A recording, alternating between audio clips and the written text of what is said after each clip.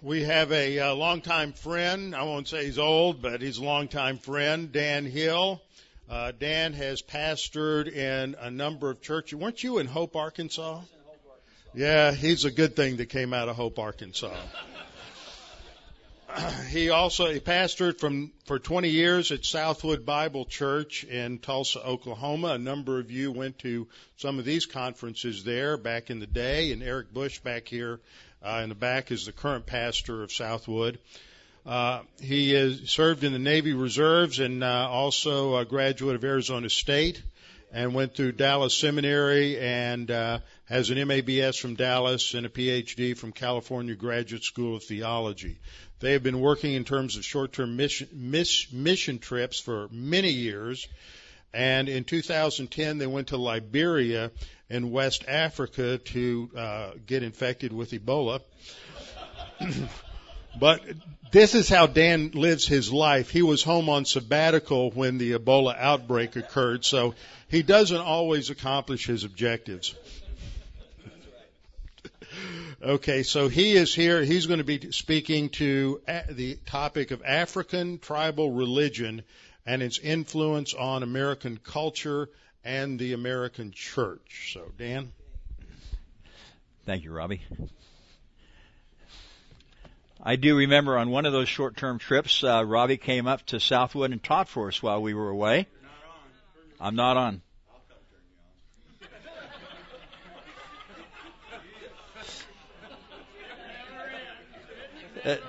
Testing. Okay, I'm on now. Thank you for that offer, John, but I'll pass. Anyway, as I was saying, I remember on one of those trips that we took, Robbie came up to Southwood and taught for us, and I always appreciated that. We have been taking short-term mission trips for about the last 25 years. And then in 2010, really it was God the Holy Spirit who led us to go to Liberia, West Africa, full time. And when we got there, we were able to start working with Sudan Interior Missions. And I think that as I look around, I know many of you have been on short-term mission trips to developing countries. By the way, that's the PC word for a third world nation now. We're told on the mission field, you don't call it a third world nation, you call it a developing nation. But I know many of you have been to third world nations. And I look out here, and of course I did a lot of travel with Jody back in the 90s, and Herman, you and I have been to Zambia and Ghana and Nigeria and Liberia and flew on Ethiopian Airlines, which we'll never do again. And John and I have been to Russia, we've been to Cuba, we've been there. I look around and I see a lot of people. Some of you are on the mission field, some of you spend a lot of time there. But one thing I'm sure that all of you have experienced is that when you go into a different culture, you see things that are different.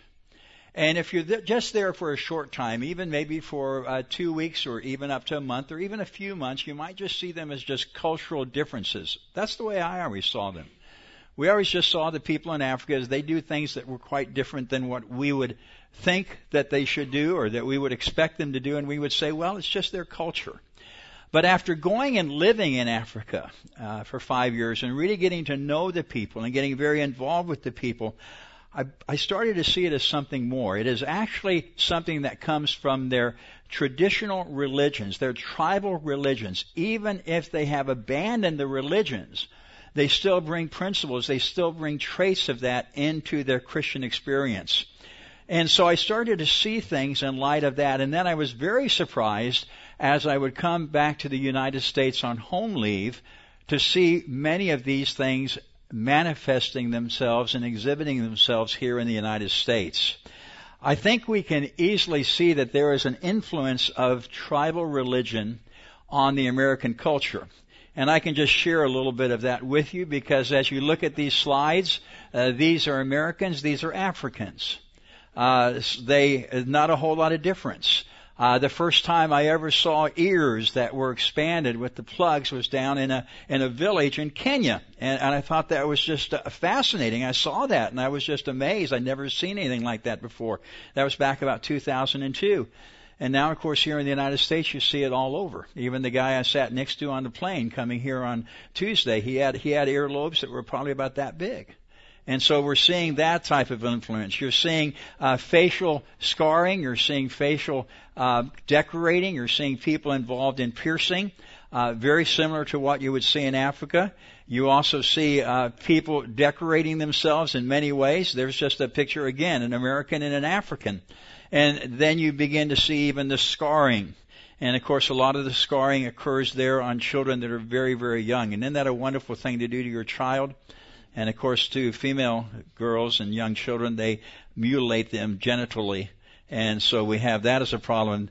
Then you have piercings. You see that, very similar. You see, and all you would have to do is go down to the mall, hang around the mall for a while, go to any place where young people hang out, and you'll see this here in Houston or even in smaller towns.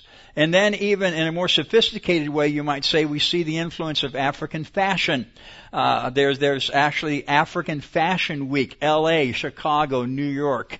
And so we see this influence of African fashion. And I since I started collecting these pictures, some of you have sent pictures to me. And I had to include these two because Connie sent me one of these and Rick Smith sent me another one. I just wonder, I didn't know whether to put American or whether I should put, is this your future board member? You know, I don't want to keep that up for too long because I know it's kind of hideous to look at. But we can see this influence in the culture. But what's interesting is I think we can also see this influence within the church. Now, when we look at this and begin to ask why, we recognize that it all comes down to a difference in worldview. And I've worked with some of my friends who are in New Tribes Missions and John Cross at different times, and we've actually come up with about 12 different worldviews. But I'd actually just like to simplify it for our purpose and to look at two worldviews. And when we see a worldview, we recognize that this is two ways of thinking, that it's two worldviews, that our worldview influences our culture, our worldview influences our thinking, our worldview will influence how we think about God. And our understanding of worldview, our understanding of the fact that there's different worldviews, especially different than ours, will allow us to better understand missiology, cross-cultural missions, immigrants, which I know here in Houston you have a large immigrant in Houston and refugee population, influences in your church because many of the people that are coming into your church will come in from a different cultural background. Non-grace thinking in programs and activities. Many of these come from tribal religions and that Eastern worldview. And then last but certainly not least, millennials. We always try to figure millennials out, and I don't know, when you're getting towards 70 years old, it's hard to figure them out. You see what they think, and you see who they're voting for and who they're supporting, and you go, what's going on? I think that maybe by the end of the afternoon you'll have some answers to that, because I think understanding Africa tribal religion will actually help you understand American millennials. Now, basically, as I said, we're going to look at two worldviews, a Western view and an Eastern view. The thing to remember is the way that we think, we are in the minority. Most of the world does not think the way you and I think. So when you meet somebody from a different part of the world, realize that they don't think the same way you do. And when you think of the world as a whole, realize that for every one of you, there's two of them out there that think a completely different way. There is an Eastern worldview, and there is what we would embrace as a Western worldview. And to see this simply, I could describe it, first of all, with just looking at two circles. First of all, in our Western worldview, we put ourself at the center. Now, that is not in a selfish way or a self-centered way. It is kind of a way that Charlie Clough explained it this morning. We want to understand things logically. We want to figure things out. We want to know why this and why that. And we even bring that same worldview, into the study of the Bible. We want to see things progressively. We want to see things systematically. We want to see things categorically. We want to see things dispensationally. If we want to find out how does this verse in the New Testament fit with this verse in the Old Testament, We want to see these things logically explained to us. And of course, logic is a good Greek word. It's found in Romans chapter 12, verse 1, logikos. That's where Paul says that submitting ourselves to God is a logical thing to do, and it is a logical thing to do. God is a God of logic, and we embrace that logic. We want to know if our car breaks down, we want to know why. If something goes wrong, if we get sick, we want to know what did we do wrong. But you see, in most of the world, they have spirits at the center. Now sometimes they won't really talk about there being spirits, evil spirits, demonic spirits. But in their thinking, spirits are guiding everything and influencing everything. So, instead of seeing things logically, they see things as the spirits working in their lives. Now, this could be as subtle as what happened in our home one time in Liberia when the young woman who later on became like our Liberian daughter, she was a widow with 3 kids, she was in our kitchen, and I walked in, and all of a sudden I saw one of Pat's good knives in the trash can. And I said, Queen, I said, why is this knife in the trash can? And she said, knife cut me twice. She said, knife has a bad spirit.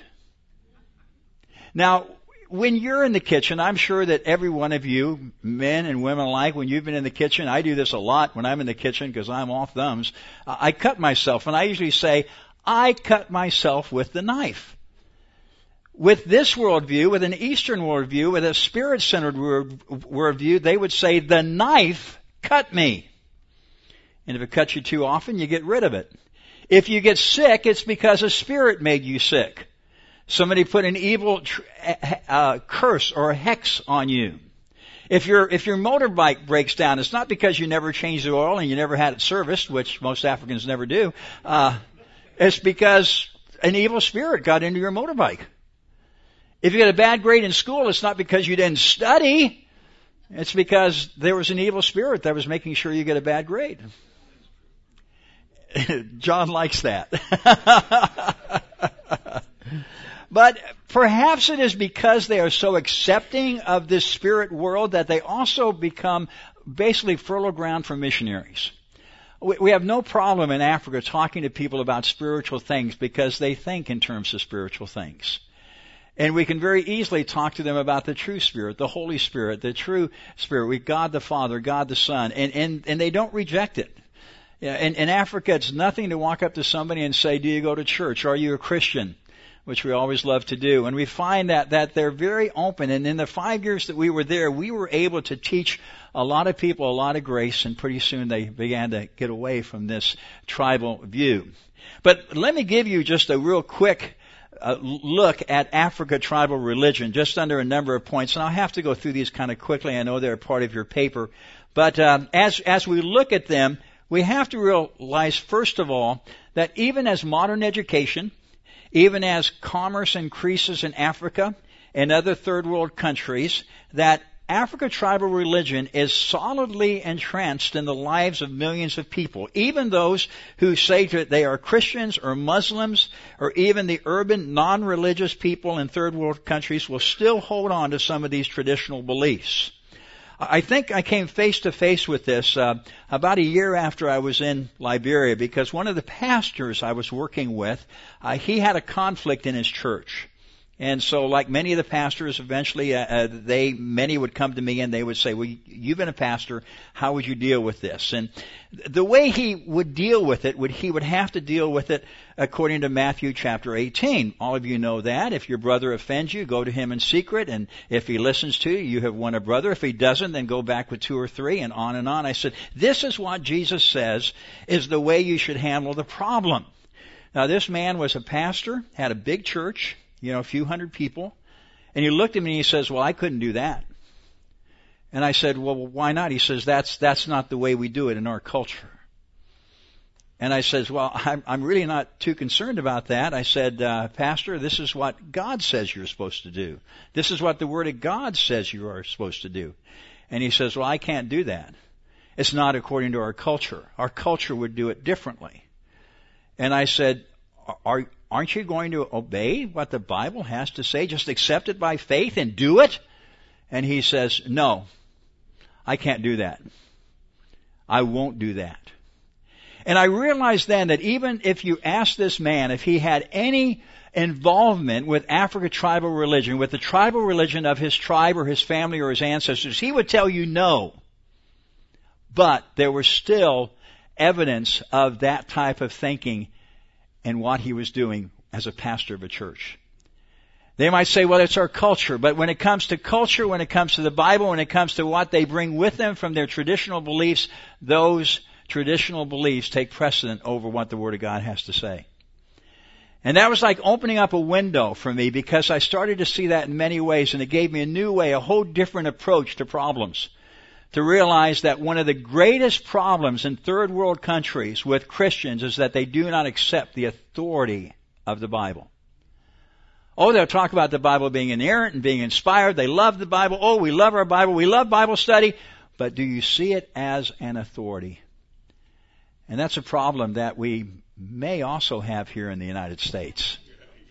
Let me just share with you some of these things. I'm going to go through them quickly because you have them as part of your notes. In Africa tribal religions, they have few holy books. The important beliefs are passed down generation to generation, usually oral. They're passed down orally. No conversion or proselyting. Therefore, they're very tolerant and accepting of you. They'll say, well, that's good for you, but they will accept you. They won't reject you. God is distant and not actively involved in man, and that's a very important point we'll get to later on. Man cannot reach out to God directly. Also, man must deal through priests, or what we might call spirits. They have zoes, they have shamans, they have witch doctors, medicine men, priests. You have to deal through them, or deal through nature and nature's spirits, or nature's gods, or ancestral spirits, or tribal elders in order to reach God. There are spirits of both good and evil, and they'll definitely recognize that. They also are spirits everywhere, spirits that are in person, in trees and rivers, and as we talk about global warming, and we talk about changes, that even Charlie mentioned the idea about there being spirits in all these trees. And I mean, have you hugged your tree today? This type of thing. And they see spirits in animals, rocks, rivers, mountains, even in automobiles and other personal effects. If your automobile doesn't work, it might be because it had a bad spirit. Idolatry in the form of spirit and ancestor worship. One of the problems that a lot of Christian pastors have over there with the traditional weddings is many and almost all the tribes, they include prayers to dead ancestors, asking the dead ancestors to help this new couple. And I had to deal with a lot of pastors on, look, how do you tell the family, how do you tell the people you can't do that, you're not doing that, and teach them some along the way. You also have priests, zoes, medicine men, and they can bestow power on people, wealth on people, but they can also bestow a curse. You don't like, Mike, you don't like John Hintz? It's understandable, by the way, but anyway, you don't like... You go to a medicine man, you pay him some money, he'll speak a curse against him. And then when he has trouble, you can stand back and say, that's because I had him cursed.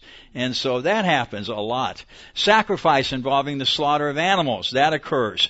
You also have holy men that are able to tell the future.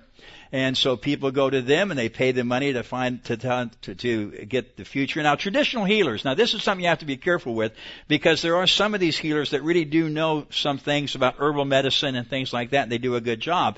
But others also use magic and incantations to heal. And then prohibitions. They don't have sins, but they have taboos. Things that are cultural violations, things that they don't do in that tribe, and that would be what we might call sins. And then a holy man can bring a curse upon others, and then they have lots of talismans, lots of things that represent ancestors, animals, and other powers. Now, this is true of Africa tribal religion, and that's, of course, what I have personal contact with. I have personal knowledge of that. But we can also see that these principles are found in certain measure with 2/3 of the people in the world, including Africans, Asians, Middle Easterners. There's even some things I might have mentioned that might remind you of Islam. South and Central America, I was in, I was in your church, and when I was teaching this there, I can't remember her name, but she's from Brazil. She came up to me afterwards. She said, "You just described all my family in Brazil." And I thought, well, that goes to show you that there's not a lot of difference. We see this with the American Indian teaching out in Arizona. I'm always having people come up to me and say, what you're talking about is just the same with the American Indian, with the Aborigine. Plus, here in America, we're an immigrant nation. And we have many people coming to our shores who are bringing this type of culture with them. And more critically, they are bringing this culture into your churches.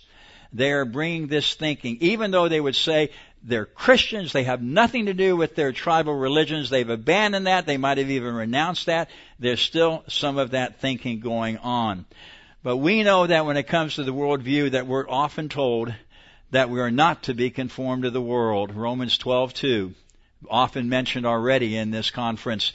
Don't be conformed to the world, but be transformed by the renewing of your mind. And of course, that's through the teaching of the Word. And we know that as you learn the Word, there are often things that you have to say, well, that's what I thought, that's what I taught, that's what I was taught, that's what my daddy taught me, but that's not true. I have to abandon it and go with what my Heavenly Father is teaching me. And then with that, we can prove what the will of God is, that which is good, acceptable, and perfect. Now, whenever I talk about African tribal religion and some of the things I've witnessed and some of the things I've seen, I'm asked if it's real. And I think it would be wrong to say it's not real, because we know that Satan is the prince of the power of the air. He is the prince of this world. Satan is alive and well on the planet Earth. I like that phrase. I might coin that. We know that this is the devil's world, and his demons are involved in the affairs of man, and I believe his demons are these spirits of ATR. And there are many things that I've heard about that I just kind of shake my head at. Now, some things I know are totally impossible. There is a belief in Liberia that a person can enter, for example, a bird, change themselves into a bird. They can fly from one end of the country to the other end of the country, and they have to because the roads are so bad. But they can fly. They can then turn themselves back into man, kill somebody, and then fly all the way back. I sit there and tell them, no. But there's other things that I know that it is the demons that are involved. Demons can influence the unbeliever. They can harm the unbeliever. They can have influence over tribes and over nations. The spirit world is real. And because the African people think so much in terms of spirits, Satan does not have to be subtle. You know, here in America, he needs to be kind of subtle. He needs to kind of work a little bit under the surface. But over there, he can just work out in the open. Because people are always talking about spirits working, good spirits, bad spirits, this, that, and everything else. But with all that, we know 1 John 4:4. And that is greater is he who is in you than he who is in the world. And the one who is in us is the Holy Spirit. I had a weekly radio program on ELWA radio, which beamed throughout Liberia, even into a bit of Guinea, Sierra Leone. And on that radio program, at one time, I started challenging the Zos. Now, that's what we call the witch doctors in Liberia. And I challenged them. I said, listen, if you think you're so powerful, bring it on. I said, hex me, curse me, do whatever you can to me. I said, because I know that greater is he that is in me than he that is in the world. The first time I said that on the radio, I walked out of the studio at 9 o'clock, and there were two of my pastor friends there waiting for me, and they were going, Dad, we got to protect you. We are not leaving your side. They're going to kill you. They're going to kill you. And I said, bring it on. I let them protect me for a couple of days, and then they got tired of that. But I was later on told that I had curses, incantations. I even had a few chickens killed, sacrificed in order to bring a hex against me. And yet I did not have any awareness of their evil. Now, I didn't do that to promote myself. I did that because I wanted my many Liberian Christian friends to know that they did not have to fear these guys. Because one thing about tribal religion of any kind in any place, it's a religion that is built upon fear. It is built upon fear. Now, when we begin, we can see, as I think that we evidenced and showed, that you can see this in the culture. But now let's take it to the church. And I want to look at four things with you. I want to look at tribalism. I want to look at animism. I want to look at fatalism. And I want to look at syncretism. Now, tribalism, just to do this quickly, church tribalism is basically develops when people identify themselves more by their relationship to the tribe, the church, than their relationship to Christ. And the church becomes a closed tribe of people. Tribalism in a church results in turning inward, exclusivity, arrogance towards those on the outside, and indifference towards the outside, and indifference when it comes to missions, thinking that they are right and everyone else is wrong, and an absence of grace thinking. Now, it's interesting that with a lot of young people, this is becoming a very common term. I was talking with a young man from Fredericksburg, and Mark told me, he said, well, do you know there's a lot of writing now towards the millennial Christians about finding your tribe and instead of finding your church, it's finding your tribe. And I said that type of tribalism just turns people inward. And you can find a lot more about tribalism. Just go on Google and just Google church tribalism, where the church is a tribe. So I'm not going to spend a lot of time with that, but I think you can see the danger of that. But what I want to look at, I want to spend some time with animism. Now, animism is the belief that there's a spirit world and a physical world. Well, that's okay. That's good. But that one can control or affect the physical world through the spiritual world.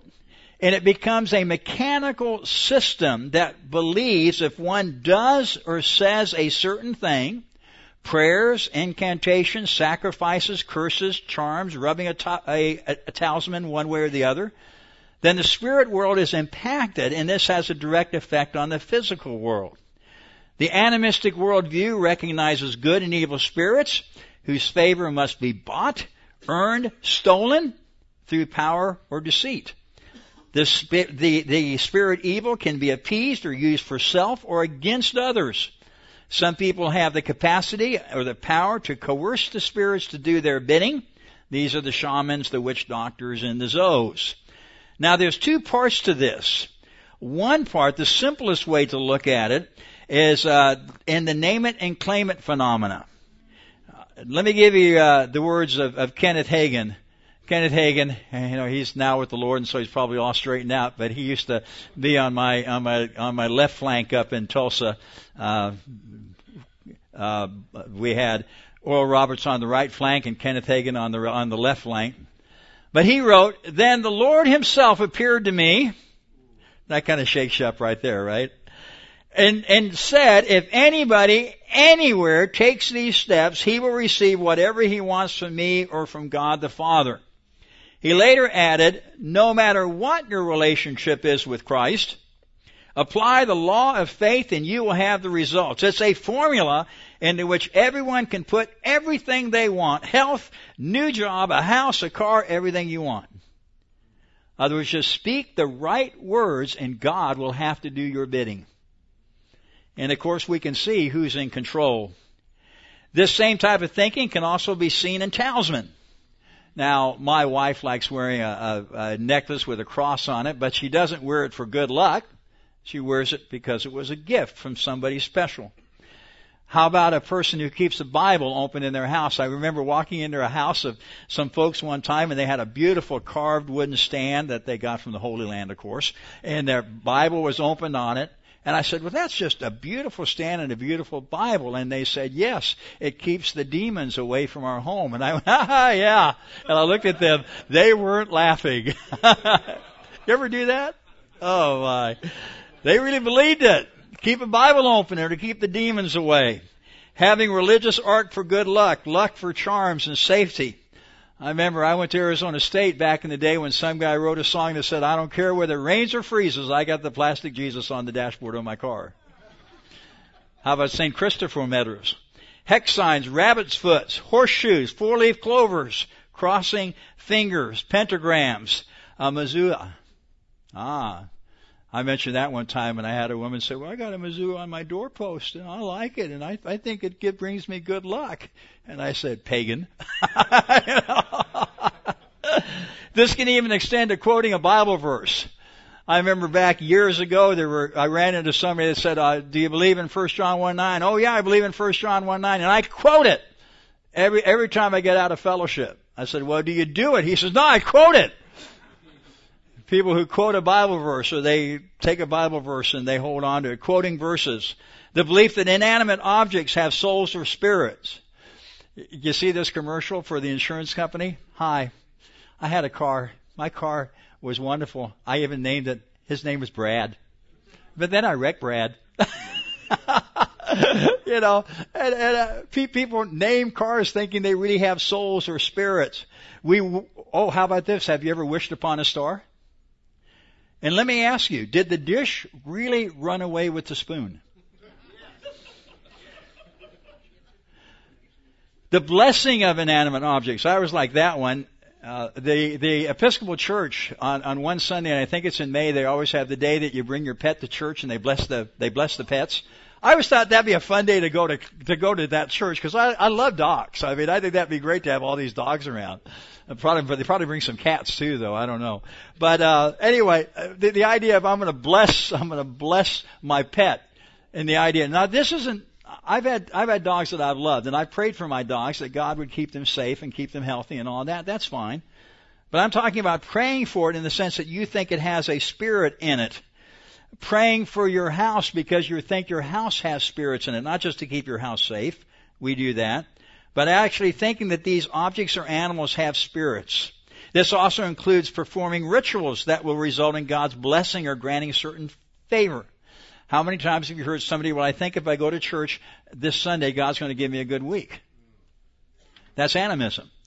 That's the idea that I can do something to make God bless me. The idea that if my pastor prays for me, it's a lot better than if I pray for myself. And of course, in our technological age, we've really got this down to a great science, because now we can just go on Facebook and we can click like or share.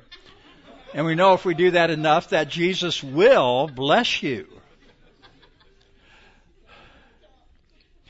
We also have venerated worship of the dead. That's part of animism. As I mentioned, the people believe in ancestral spirits. Now, praying to dead saints is obviously a part of this, but also thinking that Grandpa is watching over me. No, Grandpa is not watching over you. If Grandpa is a believer, he's fully involved with the Lord Jesus Christ. A belief that a dead relative is helping you in life. Or have you ever had anybody tell you they feel the presence of their dead mother or father? And just a note on Islam. I include Islam as an animistic religion. And some people give me a little blowback on that now and then. But if you think about it, what do? They do rituals thinking that Allah is going to bless them. Do they have a personal God? No. Do they believe in spirits working? Oh yes. Every time they pray, what's the end of their prayers in the mosque? They turn to the left, they turn to the right. They're talking to the good spirit and the bad spirit, and asking that the good spirit help them defeat the bad spirit. And then they're all involved in works. If you do this, if you do this, if you do this, Allah will bless you. And that's animism. You know, we might just call it legalism, but I think it's a lot more deep-rooted than that. And so we have animism. A more subtle aspect of animism is a belief regarding blessing or success. And I think this is very subtle. ATR and other forms of animism believe that there is a limited amount of good and evil in the world. Because remember what I said about God or their gods, they create the world and then they step away. So what they created is finite. It is limited. And so in their creation view, everything is finite. In finances, what do we call that? Pie theory. Pie economics. If you have a big slice of the pie, that means somebody else will not have as big a slice of pie. And therefore your slice of the pie being just way too big for you is taking away from my slice of the pie. I really believe as Christians we need to believe in not just trickle down economics, but trickle down everything, because everything is coming from above and trickling down to us. I think James even said something like that. We believe that God is actively involved in the world and that He is ultimate in what He wants to do and that He is unlimited. And our Western view will reflect this. We even write in our founding national documents that all men are created equal, and that not only means equal, but with equal opportunity, because that opportunity is unlimited. And so we celebrate a person who has gone from poverty, believing that the success he has had is perhaps success that we can have. We all believe, as John Kennedy said in 1963, and he was the one that first said it, that a rising tide lifts all ships. Later, of course, often quoted by Ronald Reagan. But so we hear of something like Dr. Ben Carson or some other Horatio Alger story, and we applaud. You see, we not only mourn with those who mourn, but we rejoice with those who rejoice. That was one of the biggest problems I had in Africa. Not just in Liberia, but in other countries, of people who were really good with mourning with those who mourn. I often said, if I ever want somebody to feel bad for me, call Liberians. They'll come and they'll cry and they'll wail and they'll feel bad and everything else. But if I ever have success, don't let anybody know. Because they get envious and they get jealous. To the point where some of them will even kill each other. 2 people that were good friends while I was there, they were killed when they started having some success. One, they believe, was killed by a business competitor. He was poisoned. And the other was killed by a family member when he inherited something that this family member thought that he should inherit. In Liberia, the policemen hitchhike to get to work and to get to where they're on duty. They don't have vehicles. They don't have motorcycles. They don't allow them to carry guns either. And it's not because they're such a pacifistic society. It's because they don't trust the policemen. But as they were on the street corner hitchhiking, and what they would do is they stand there, and hitchhiking is not done like that over there. It's just done like that. They stand there and they just wave their hand down. And I just always pick them up. And I tell them, I said, okay, now you remember me. When you want to pull me over down there at the junction, you remember who I am. And I picked up this man one time, and he recognized soon after I picked him up that I was on the radio, and he actually listened to my radio program. And then he was quiet, and he said, can I tell you something? And I said, yes, go ahead. He said, I won the lottery, and by that he meant he won the embassy lottery that gave him and his family pass to the United States. He won a visa, and when he got here, he would get a work permit. Now, he said, I'm leaving for the United States this Friday. This was like on a Wednesday. And I said, oh, well, that is great. I said, but, what is the rest of your family? Parents and brothers and sisters think about this. He says, I haven't told them. And I said, why not? He said, if I tell them, somebody in my family might kill me. I said, really? He said, yes. And I said, well, how about at work? Have you told him that? He says, oh, no, I would not tell him at work. He said, I told him that I had to do something Friday afternoon, and I have the only relative that I can trust who's picking up my wife and my son and myself and taking us to the airport. I will write the police station after I get to America and tell them I quit. Because I can't trust it. Because they will not rejoice with me. But you see, if you only believe there's just X amount of blessing in the world, you're not going to rejoice with others who are having success or having blessing, because you're going to look at it and say, you're getting what I deserve. You're getting what I should have. And we're seeing this more and more in the United States. I think this is a significant shift in worldview. In the past, when we saw someone, we said, how can I get what they have by being as good as they are? What's the path that they took? And now, it's just basically looking at somebody and saying, well, they shouldn't have that. I should have that. A prime example of that was something that happened here while we were away. So we didn't experience, but we certainly heard about it. What was it called? Occupy Wall Street. Well, you've ever thought that Occupy Wall Street actually has its roots in tribal thinking? Well, there's that 1% of the people. Isn't that what they said? The 1%ers? And they have all the wealth, and they need to give some of it to us. We need to have what they have. One person put it like this: the ones who occupied Wall Street and other places of commerce believed in order to have the stuff they wanted or deserved, they must take it from others who have that stuff. And they believe that there is a fixed amount of stuff and energy, so to be happy and healthy, they must take what they want from others by any means available. In their worldview, those who have stuff have it because, well, they took it from others, so it's legitimate to take it from them. When we see that, we realize that any form of socialism or progressivism is also an animistic government system. How about fatalism? Fatalism. Let's see, do I get to that yet? I don't think so. Where's that coming up? Oh, yeah, it's coming up, but not yet. Beep, beep, beep.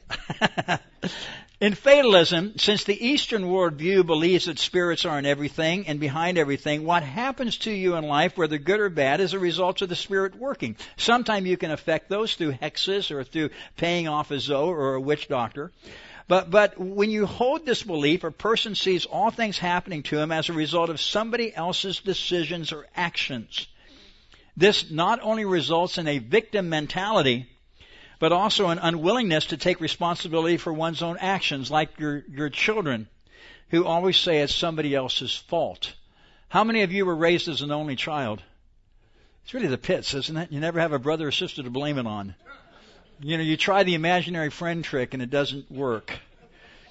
Now, how many times have we heard, though, within the church, not your churches, because I'm sure that you study the Word of God in context, but you hear messages on Galatians chapter 6, verse 7. Be not deceived, God is not marked. Whatever a man sows, this he will also reap. Boy, I don't know about you, but I'm sure glad I do not reap what I sow. Because I sow sin, and I sow anger, and sometimes I sow hatred, and I sow distrust, and I sow lack of faith. I don't reap any of that because I reap what Jesus sowed. Because people don't read the next verse. The next verse says, for the one who sows to his own flesh will from the flesh reap corruption, but to the one who sows to the Spirit will from the Spirit reap eternal life. Now, in life, a lot of what we do comes under that sowing and reaping principle.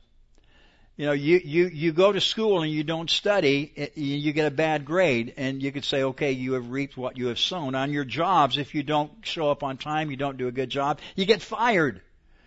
And so we do live under that principle.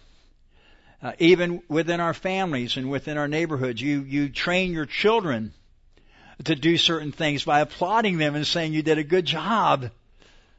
You know, you want to reward them. But when it comes to grace, you come into the Christian way of life and God says, no, it's not what you do. It's what my son did. It's not how much you perform. It's what my son did.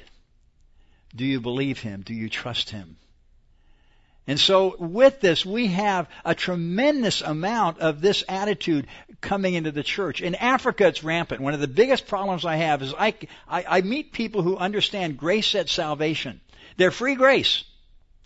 But they take one step into the Christian way of life, and they're basically lordship. They're trying to do all kinds of works and everything, either to keep saved or to receive blessing or what have you. And people do that here in the United States also. We do it here. Now, again, I'm very glad that I do not reap what I sow. I'm forgiven of a whole lot. There's a man by the name of Paul David Hewson, who has said some excellent things about this. In the Eastern worldview, in the Far East, they would call what we're talking about karma. You know, what goes around comes around. You know, I do good to you, and somebody's going to do good to me, but I do bad to you, and somebody's going to do bad to me. And at the end of it, it's just how much good I've done and how much bad I've done. But Paul David Hewson, do you all know who he is? Yeah, you do. His name is Bono. And Bono is an Irish Catholic Christian rock star and a tremendous humanitarian. People who spend any time in Africa are very thankful to him. Listen to what he said in a Christianity Today interview. He said, you see, at the center of our religion is the idea of karma. And yet along comes this idea called grace. Grace defies reason and logic. Love interrupts the consequence of your actions, which in my case is very good news indeed, because I've done a lot of stupid stuff.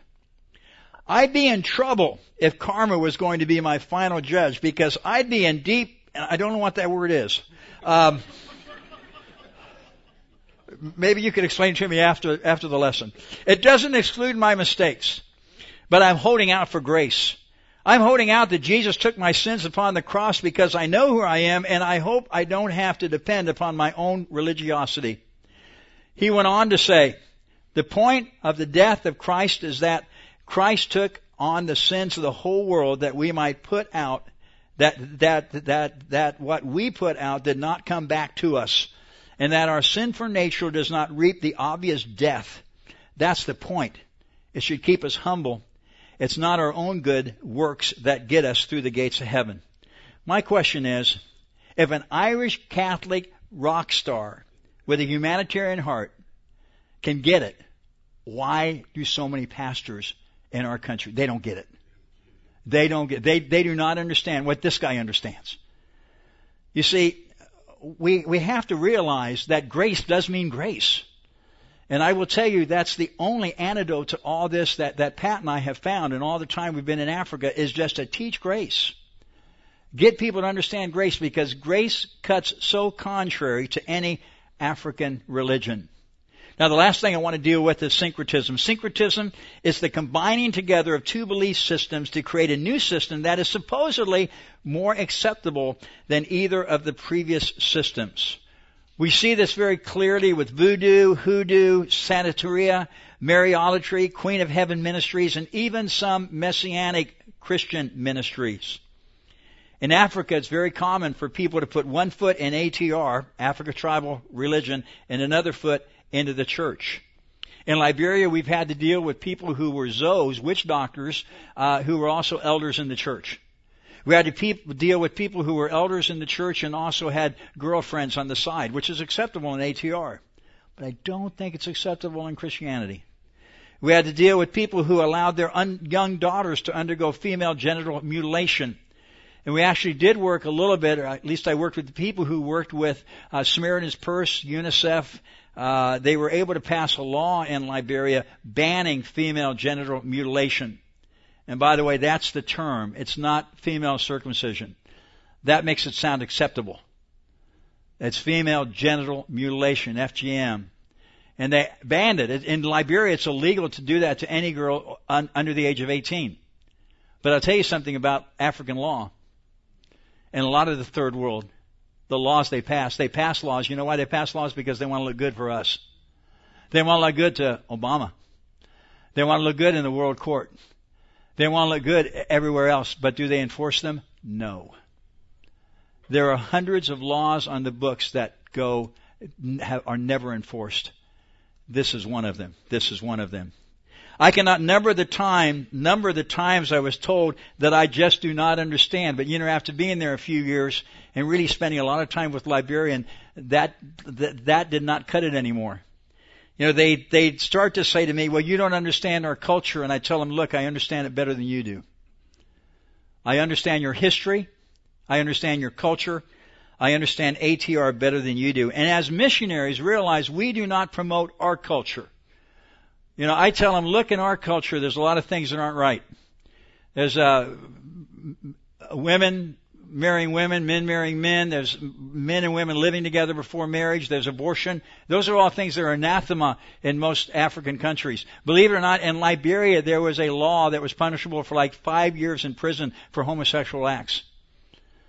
And the rest of the world didn't like that. But again, they don't enforce it, but at least the law's there. But you see, I tell them, we're not here to promote our culture. We're here to promote God's truth, God's culture. The good news is that missionaries who are teaching grace and truth are making a difference. I was the spiritual advisor to about 100 churches over there, and we were able to actually get into their constitution, and I think they will do this, that banned any member from being a part of the secret societies. There it's the Sunday and the Provo Society. And so they were able to do that. In the American church, we see syncretism whenever anybody puts a foot in some strange non-biblical belief and the church. Putting one foot in the Bible and the other foot in the world. And you have things such as Chrislam. How about that one? We're going to get together with the Muslims and we're going to have a service and isn't it going to be wonderful? I think Chrislam is in October is when they do their big day. Next time it comes around, look in your paper, see where the meetings are. They never ever meet in a mosque. Because they're not about to let a Christian pastor come into a mosque and teach, but they'll anxiously have an imam come into the church and teach. And as we're talking about that, let's not ever forget, they're also involved in sacrifice, human sacrifice. And so you have that. Then you have psychology. A few years ago, back about 7 years ago, I think that was the theme of our conference here. And we had some great teaching on psychology in the church, the iChurch, because it's all about me. And all the things we have going on in the church that deal with psychology. And then social programs. I love that book, Holy Yoga. Isn't that great? Now, I actually met a woman one time who told me, I told her I was a pastor. She said, oh, I go to church. And I said, what church do you go to? She says, oh, the Methodist church down the road here. I said, oh, that's great. Who's the pastor there? She says, I don't know. And I said, you don't know? She says, no, I only go there for the yoga classes. But she told me she goes to church. She does for the yoga classes. Journey into freedom, this, that, everything else. But this picture, the one picture of this very white church here just amazed me. Because you cannot read the sign they're holding up. You don't see any person of color in that whole slide. There they are. They're as white can be. But look at the sign they're holding up. Black Lives Matter. I'll tell you something. And that's their church, and they're very proud of the fact that they're involved in that. And so you have social programs. Again, 1 foot here, 1 foot there. Then you also have the prosperity gospel. In addition to the animistic name it and claim it formulas that they use, in the prosperity gospel, there is the idea that the pastor, has become the man of God or the Christian shaman. In ATR, you really need to keep your local witch doctor happy because he can curse you. He can also bless you. If somebody comes to him and says, I want you to curse this person, if the witch doctor likes you, he won't do that. And so you really need to keep him happy. He has to have the best hut in the village. He has to have the best food. And if you get a motorbike and the witch doctor doesn't have a motorbike, you have to give the motorbike to him, even though he might never ride it. It will just sit there, but he has to have it. So you have to keep him happy. And finally, I figured this out with the prosperity gospel. Because I always thought that the people that were going to the church were going to be prospered. No, it's the pastor that's prospered because he's the new witch doctor. He's the new shaman. And so in the prosperity gospel, basically, the witch doctor has been replaced now with the pastor. I do see a similarity. And they got the nicest cars, they got the nicest jets. I know the winter's chaff where people would fly over from Nigeria to Liberia and they'd fly their own jets over. If there were 2 pastors, they would fly 2 jets. And then they'd land and they'd have their big limousines and they'd drive into town. And you're talking to people about people that are living on $1 a day. In Nigeria, there are more jets registered to pastors, churches, and religious organizations than are registered to the oil companies. And Nigeria is an OPEC nation. The idea is not that they're going to prosper, but the pastor is going to prosper. In Calabar, Nigeria, I was in a church and I witnessed the pastor at the end of the church calling people forward and saying, do you want me to pray for you? You want me to pray? Do you want me to pray for you every day this week? Yes, Pastor. Praise God. Praise God. Well, come over here and give your gifts to the elders. And your gift has to at least be 100 naira or whatever it was at that time. Do you want me to pray for you twice this week? Yes. Well, you come here. You don't have to pay as much. And you come here, and if you want me to only pray for you once a week, well, come here and slip me 10 naira and I'll pray for you once a week. paying people. You know, I thought we fought a reformation for that 500 years ago, and we were supposed to have won. But we're right back to it. But that was in a prosperity gospel church. And so we see that happening. The pastor is the one who is prospering.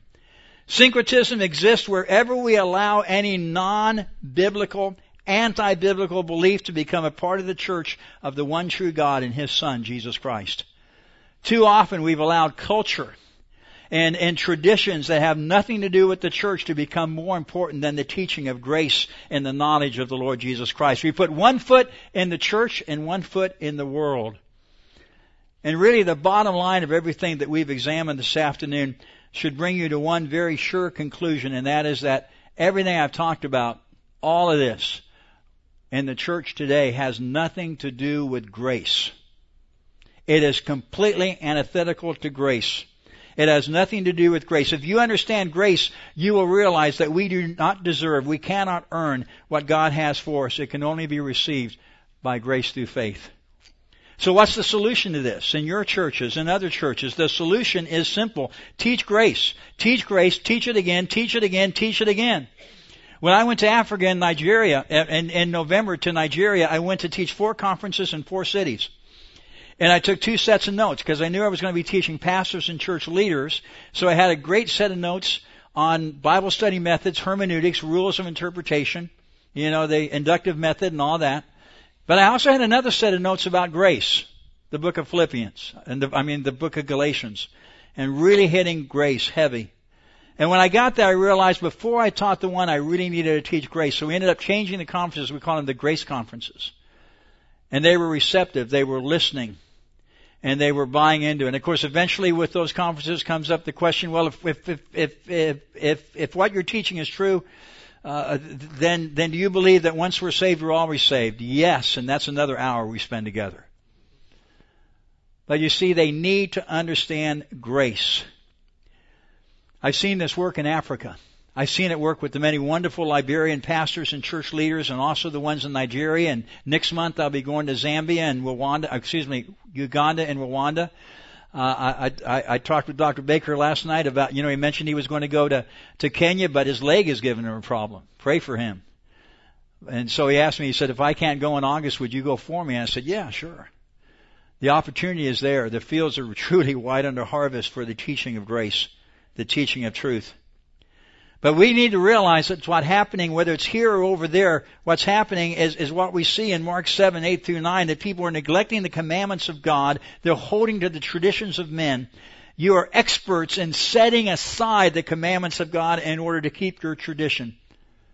Like the man who told me, well, that's not part of our culture. We don't do that. We can't believe that. Even though it's right there in the Bible and I see it, I won't do it.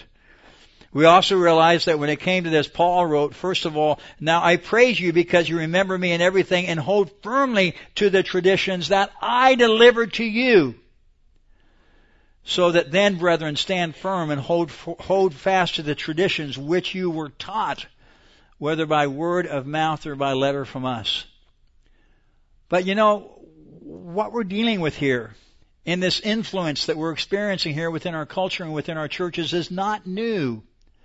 We can actually take it back 3,500 years. And others at this conference have even mentioned on it. There was Israel. There was the nation in Egypt.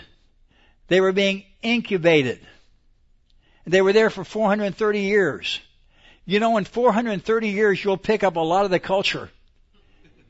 You'll pick up a lot of the culture, a lot of the ideas of the people you're living with. Even if you're living in basically a sequestered place, you're still going to be picking up a lot of stuff. So God was going to bring them out. And He was going to bring them out, and He was going to give them a nation. It took Him a little bit longer to do that than He had intentioned. But He was going to give them a nation, and He gave them a constitution at Mount Sinai. And the land was before him. And some of you who had Bruce Walke for Old Testament, remember, he even taught that they had a flag. I won't tell you what it was. You tell me if you remember what he said. But they even had that. They had 2.5 million people. That makes a pretty good sized nation. Liberia is only about 3.5 million people. and he was going to bring them into the land, but he had to make sure that they were not going to carry with them the things that they had learned in Egypt. So in Leviticus 18 verses 1 through 5 it said, Then the Lord spoke to Moses, saying, Speak to the sons of Israel and say to them, I am the Lord your God. You shall not do what is done in the land of Egypt where you lived, nor are you to do what is done in the land of Canaan where I am bringing you. You shall not walk in their statutes. You are to perform my judgments and keep my statutes and my judgments by which a man may live if he does them. I am the Lord. We can certainly, by way of application, apply that to ourselves today. That we don't want to walk in the ways of the Eastern worldview. We don't want to bring that thinking into the church. And when we see it, we want to teach grace and put a stop to it. Well, we're going to take a few moments for questions now. I think we have time, don't we, Robbie? I talked fast because last time I did this at Free Grace, it took me an hour and 20 minutes. But I'm also going to ask, as we have questions, as Robbie's coming down with the mic, I want to tell you all a little bit about the ministry that Pat and I have now. It's part of Grace Gospel Missions, which is our mission organization, but we call it Project 85 because 85% of the pastors in the world have no training whatsoever. And a lot of us, like Drew and VMI and, if you know Charlie Bing and Grace Notes and Crossword Ministries, that we're all doing. We're going out and training pastors. And that's what's important. So I've asked John Hintz right here, as much as I kid him, he is actually the chairman of our mission board. And as I said, Herman and I have been on a lot of mission trips. They're going to hand these out. And please take one. And if you have any questions about our ministry, feel free to ask. And especially on the back of it, there's one part that says our ministry here in the USA, what we're doing here at home. And if you have any needs within your church, certainly let us know. I mentioned that, and lo and behold, I get to teach for Robbie next December 25th. So thank you for that. So I get to fill the pulpit here. So, any questions? Comments? I have one. Go ahead.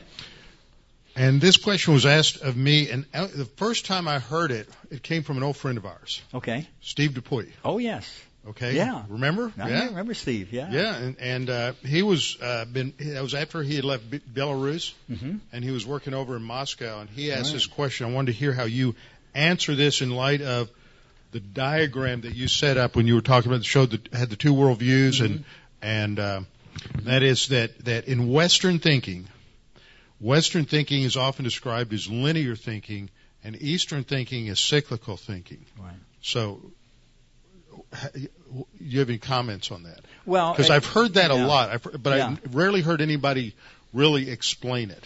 Well, I would think, and I those are terms that I don't commonly use, but as I said, I did spend some time with some guys from New Tribes, and then John Cross, you remember him, he was here at one of our conferences a while back. I was just emailing him this morning. Well, I tell you. He's watching.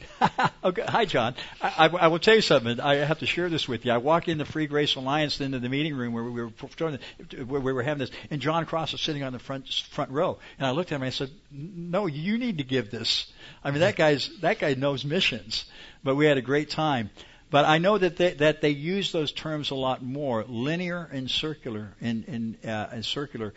That the only thing I would say is, like with us, and I mentioned this, is that our understanding of God is that God is so expansive, and that this world in which we live is not limited. It is going on and on. Whereas in the Eastern worldview, everything kind of turns back against itself. There is a limit on everything, and it's karma, it's reincarnation, it's all these things happening that just kind of keep going around and around like a Buddhist prayer wheel. You know? Yeah. Well, that's what it is, and we get it eschatologically because Christianity is the only philosophy of history that drives towards a conclusion and resolution of everything. Very good. And in others, there's this cycle that just keeps going back on itself. Mm-hmm. So Marxism comes along, and it sort of takes a linear view, but then it adds this thesis, antithesis, synthesis, which creates a cycle. Anyway, so that shows the pagan roots there. Anybody else? Anybody have questions?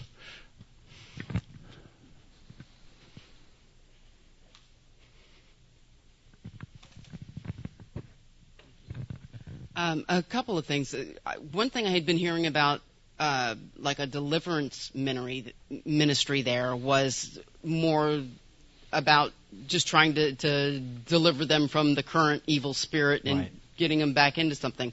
What kind of the other thing is that what kind of influence do dreams or visions have? I know it's big in Islam. Is it there? Right. Well, I tell you, I'm really, and I hope I don't get in trouble here saying this, but I know God does not impart new information through dreams and visions. Flat, period, that's it, dogmatic about it. Okay?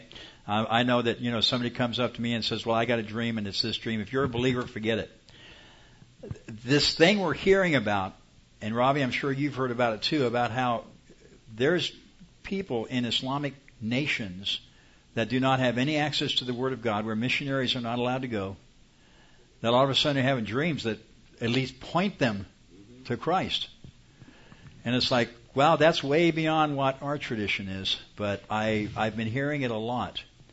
But there is one thing in Africa tribal religion, and I didn't touch upon it, there is a strong belief that dreams are speaking to you, and that dreams are foretelling your future, and that dreams, do have an effect upon your life. So there is that in this traditional religions.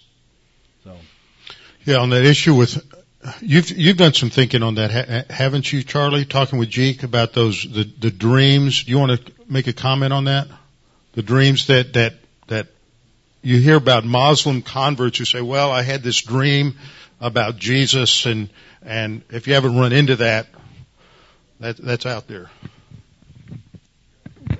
Yeah, from what I've learned from Pat Cate, who went to seminary with and so on, who's watched this up close, it's more like Acts 10. When Cornelius had this vision, the vision did not preach the gospel to him even. What it did, it directed him or arranged to, hey, you've got to meet some people I'm going to send to you. That's the nature of the ones that I know that from reputable believers who are Muslim background believers. Mm-hmm. Well, thank you for that. You mentioned Pat's name. I do know him. I was here when he was here at the conference a number of years ago, and that's the same thing I've seen, is that these dreams are not having salvific information, but these dreams are maybe encouraging a person. You need to go to that city. Sounds like what happened to Peter, right? You need to go here. You need to go there. So thank you for that. Any other questions? Yes. Hey, good to see you're feeling well. Thanks. Okay. Thanks for your emphasis on the grace of God and the gospel ministry. I just wanted to ask how you interact with, in terms of sanctification.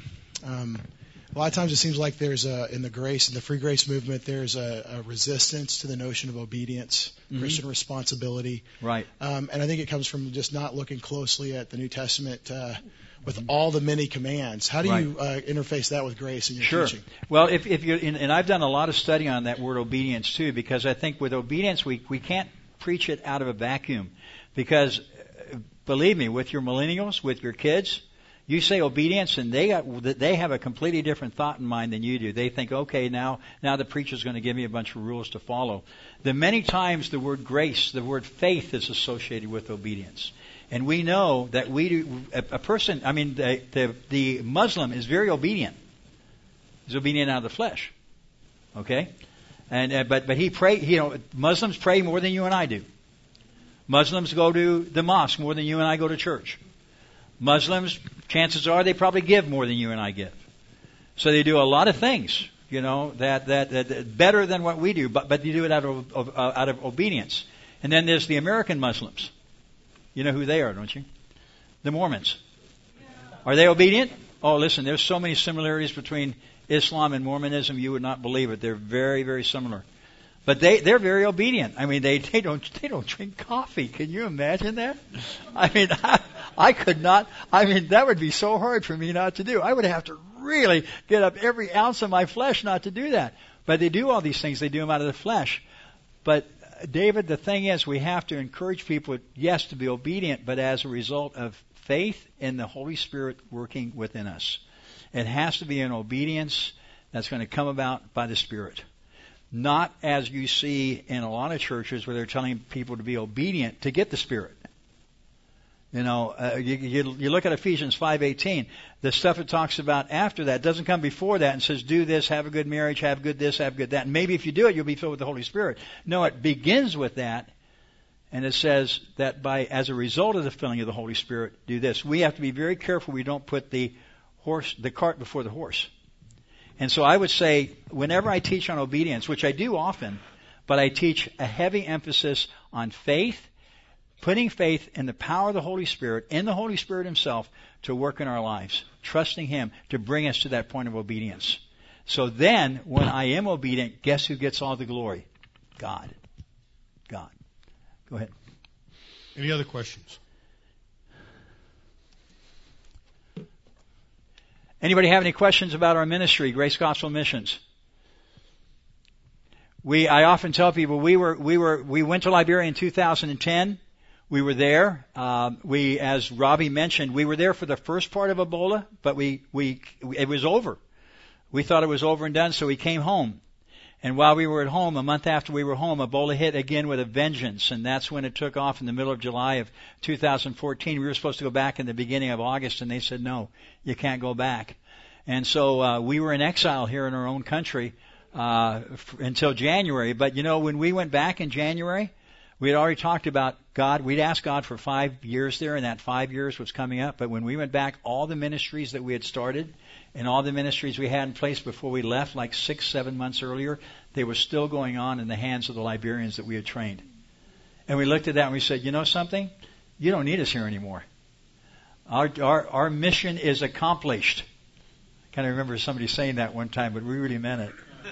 And it was accomplished, and so we said, let's get back to what we had really intended to do in the first place, which was to headquarter here in the United States and then go out and teach pastors' conferences, grace conferences, teach people. Pat can teach women, and so we're doing that. And so far, the opportunities since we've been back have been tremendous. As I said, we've been in Nigeria, Liberia, Cuba, Rwanda, Uganda, maybe Kenya before the end of the year, Zambia, and probably back to Nigeria. And so God has really given us lots of opportunities. But in between packing and unpacking, and while we are here in the United States, if any of you have any idea about doing something, let me know. We want to make ourselves a help and to the pastors that we've known for so many years, and also to the local church. Anything else? One question. Yes. Yes, sir. Something you said was with the Eastern thinking, they have the spirits at the center, and so they're victims, and they look for to solve problems outside themselves, and we have the Spirit ourselves at the center, and so when we have a problem, we look to fix ourselves. So, but could you differentiate?